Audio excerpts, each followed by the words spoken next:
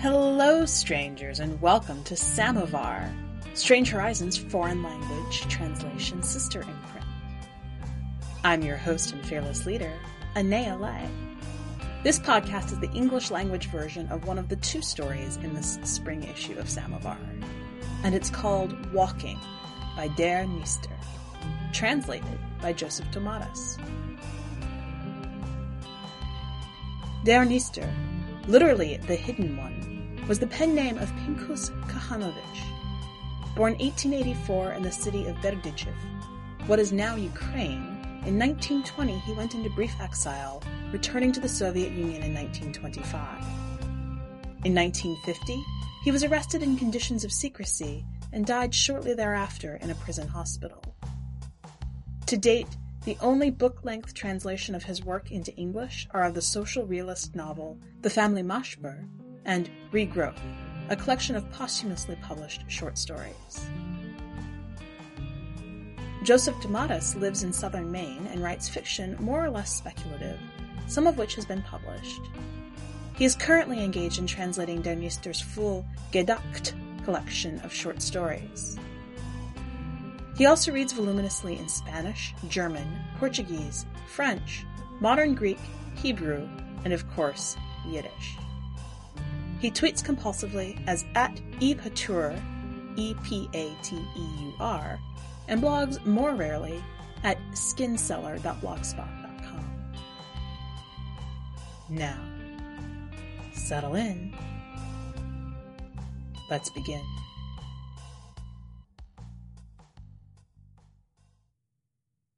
Walking by Nister, translated by Joseph Tomatis. I first met him in a field, and this is how I greeted him. "Listen here, you. May the crops in your fields be cut down. May all that remains of your summer be hard stubs of straw. May cold and silent woods await you in winter. May every species of bird abandon your lands. May every path you walk be filthy. May all you own be blown in the wind. And may you have not a single grain to eat, no place or dwelling where you may rest your head. May you have only the bees to keep you company. Wherever you walk, may you walk alone. And can you hold up a minute and let me reach you?" He heard me out and stayed silent. He stood right in front of me. I waited. It was late at night, unpleasant at the very end of summer, sad, and we were in a field. A village was visible in the distance. Some crazy distance all the way at the horizon we could see, in the dark, a bit of smoke silently rising to the sky. He pointed it out to me with his finger. "A village," so he said. "And if you're scared of the winter, that's nothing. If you're scared of the open road, you do what everyone does. Abandon the open air and road because it's not the road for you." This was not how I wanted it to go. I got on my knees to beg forgiveness. "No, no, your time is my time. I love this earth of yours and its winter. By your leave, I'll keep walking all the way through winter." I was at the end of my tether. Rainwater weighed down my sack and my gait. I had spent long nights in fields and woods all over God's green earth, and I had turned against it all. I did not want to spend another night under the trees, making a bed of fallen leaves, staking out my portion of moist earth, without a star to light my path, not even a hamlet anywhere nearby, and no help I could count upon. I waited. After each night I could count on waking up at the cock's crow, early in a difficult, bright autumnal morning, the summer long gone. I had had enough of those mornings on the road, enough of the cold and the inhospitable, of the people who had beatings to share and the ones who would not share even a word. They were reminders to me of what had been, the past and the fallen, and of what was yet to come, of snowy, wind-blown winters. In and through the half-light of early morning I would resume my path. The days were short and the ways were long. So that one time I suddenly came across a fellow traveler in a field, in the middle of the day, when we were face to face, he took a good look at me and asked, "How are you, fellow? How is it going for you and yours?"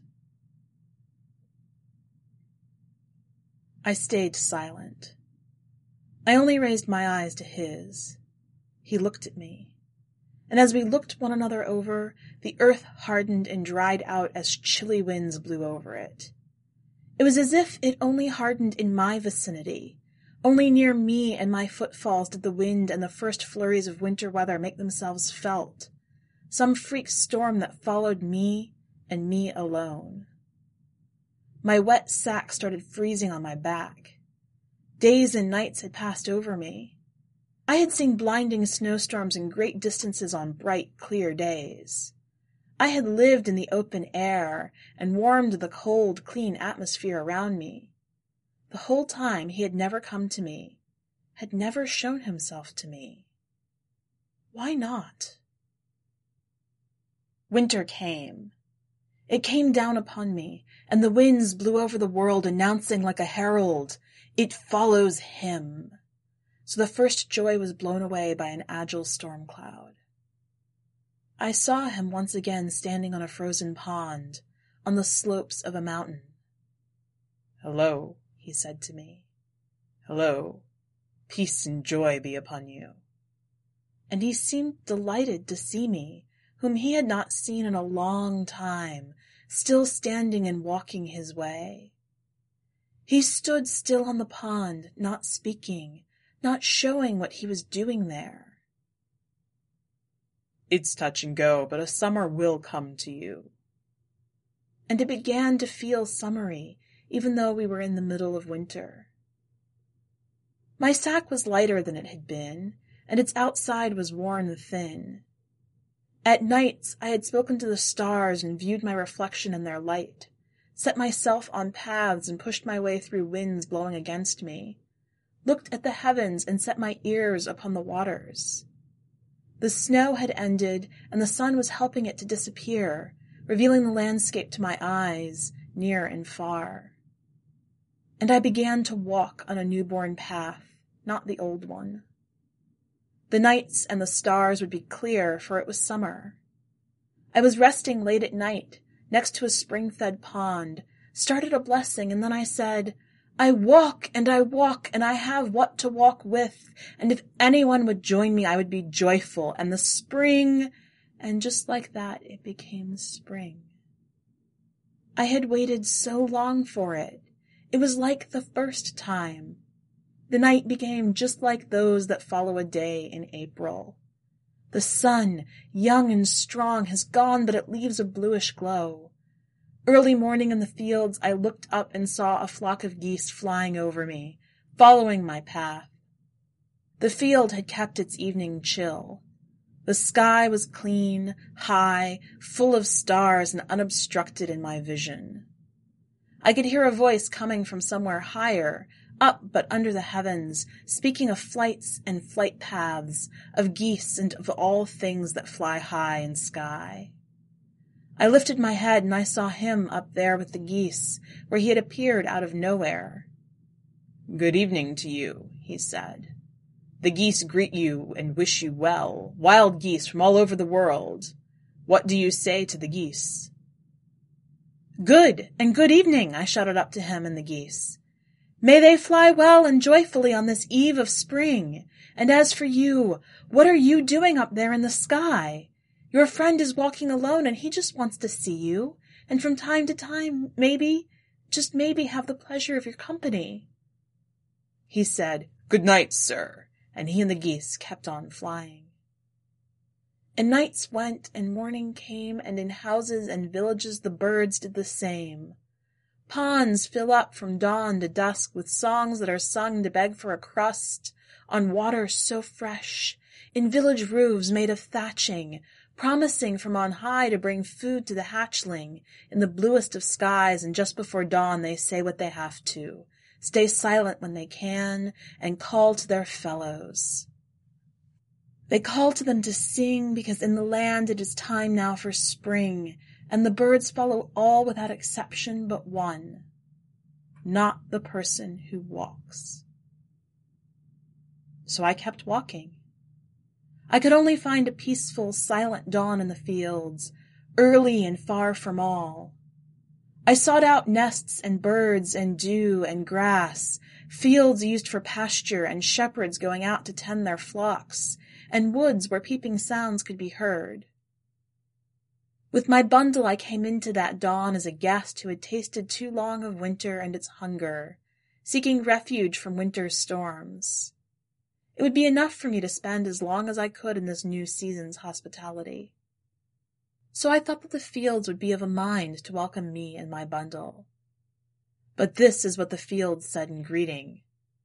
"Way over there, you see at the corner of the horizon there's a sleepy little village. It is spring there too. They are secure in their sleep and their daily routine and their property. They have houses and stalls, children and livestock, and they even have a cup to keep the peace. Leave fields and trees alone to our spring. That there is the place for you until summer, a place for rest and repose."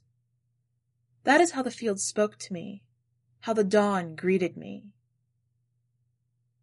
I heard and continued on my way, silently carrying my stick and my sack, still just a walker in the fields, in the light of the dawn. Another early morning my old friend appeared once more in a field. The field was green and overgrown with grass, and the rising sun was casting its light to every corner. There was a small pond in one spot. It held the waters of the springtime, the remains of winter's snowmelt, and every sign of blessing in that field. The sun reflected and flickered across its surface, scattering its rays far beyond the pond's shoreline.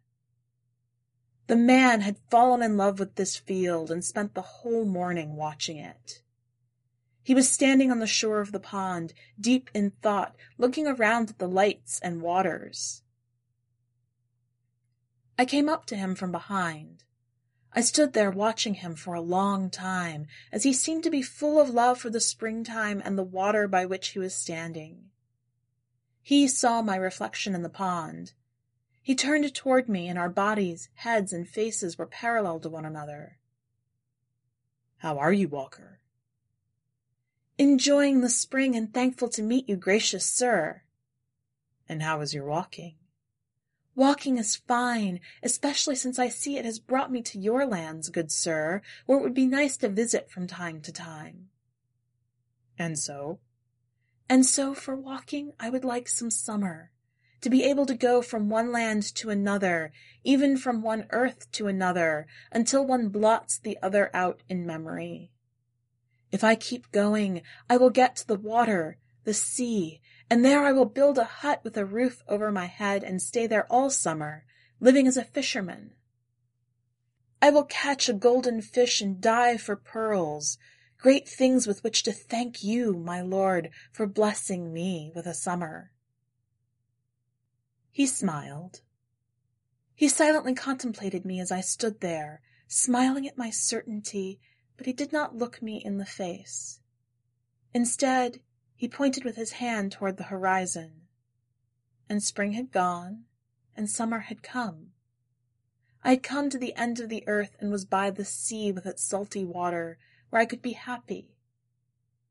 But I had no boat, and no fishermen lived upon the shore. He had left me here at the shore of the water all alone. I looked to see if I could hope for some flotsam to make its way to land on the current. I stayed put. Days dawned on me, nights covered me over, and the sea toyed with me. The waters raged. The sea pulled me to its breast and rocked me to sleep. From time to time it brought me gifts, a pearl of white cast upon the shore. I gathered them one by one, and soon I had accumulated a treasury of the sea's riches. But no one knew I was there, nor knew of my pearls. No one came to view my treasures. No traveling merchant ever came to the shore to me. That is how I spent my summer by the sea. And then, on an evening lit by the moon reflected on the sea, He came to me across the water, from over the horizon. Over the sea and through the white light of the moon, from far away and over the breaking waves, he came to my desolate shore and made landfall. I was quietly enjoying my pearls in that bright evening, scattering them across the sand around me. I looked at my reflection in the pearls, tossed them from hand to hand, and buried them in the sand. I was so occupied with my games that I did not look once at the sea, and did not notice him coming. He kept his distance from me, silent in my presence as I grew ever more ashamed of my games of pearls and sand. I remained on the ground, embarrassed. I did not lift my body, my head, or an eye to him and said, "Good sir, I am ashamed." He waited. In guilty silence I handed over to him one pearl after another. He took them from me without looking at them, remaining silent and taking them in his hands at his sides as he kept his eyes fixed on me. The silence became ever more still until I could hear a sigh escape his chest. I understood.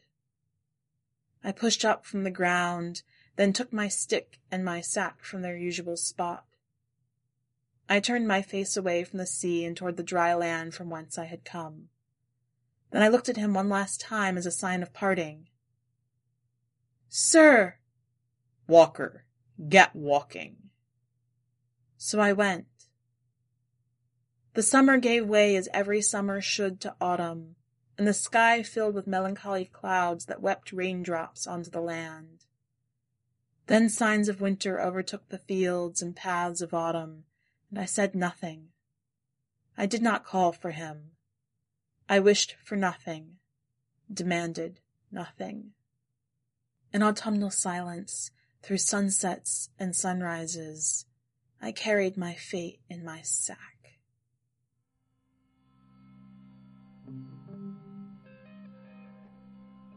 Welcome back. It's hard to tell what sort of note this story actually ends on. It feels on first scan like it's a return to a weary trudge and the end of an idyllic period, but if you go through it again, you realize that there were a lot of wonders and there was a lot of comfort on the course of that journey.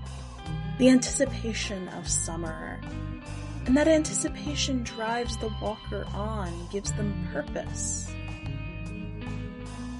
It's not quite as simple as a be careful what you wish for because you'll just squander it when you have it, but there is definitely an element of the tension between having the thing that you dream of and continuing your quest for it. I can't read Yiddish, so I'm not sure how much of that tone is in the original and how much of it was brought to us by the translation, but I would be interested to hear from anybody who does. We have the original text up on the site for you to take a look at, and we are also podcasting a reading of the original language. If you're around to check those out, also make sure that you see the rest of this issue's content, including the other story. One last note before you go. Strange Horizons and Samovar are entirely volunteer organizations, supported by donations from our fans and the community. That's you. If you would like to support us, check out the donate link on the website and spread the word. That's all for this episode from this quarter. Until next time, stay strange.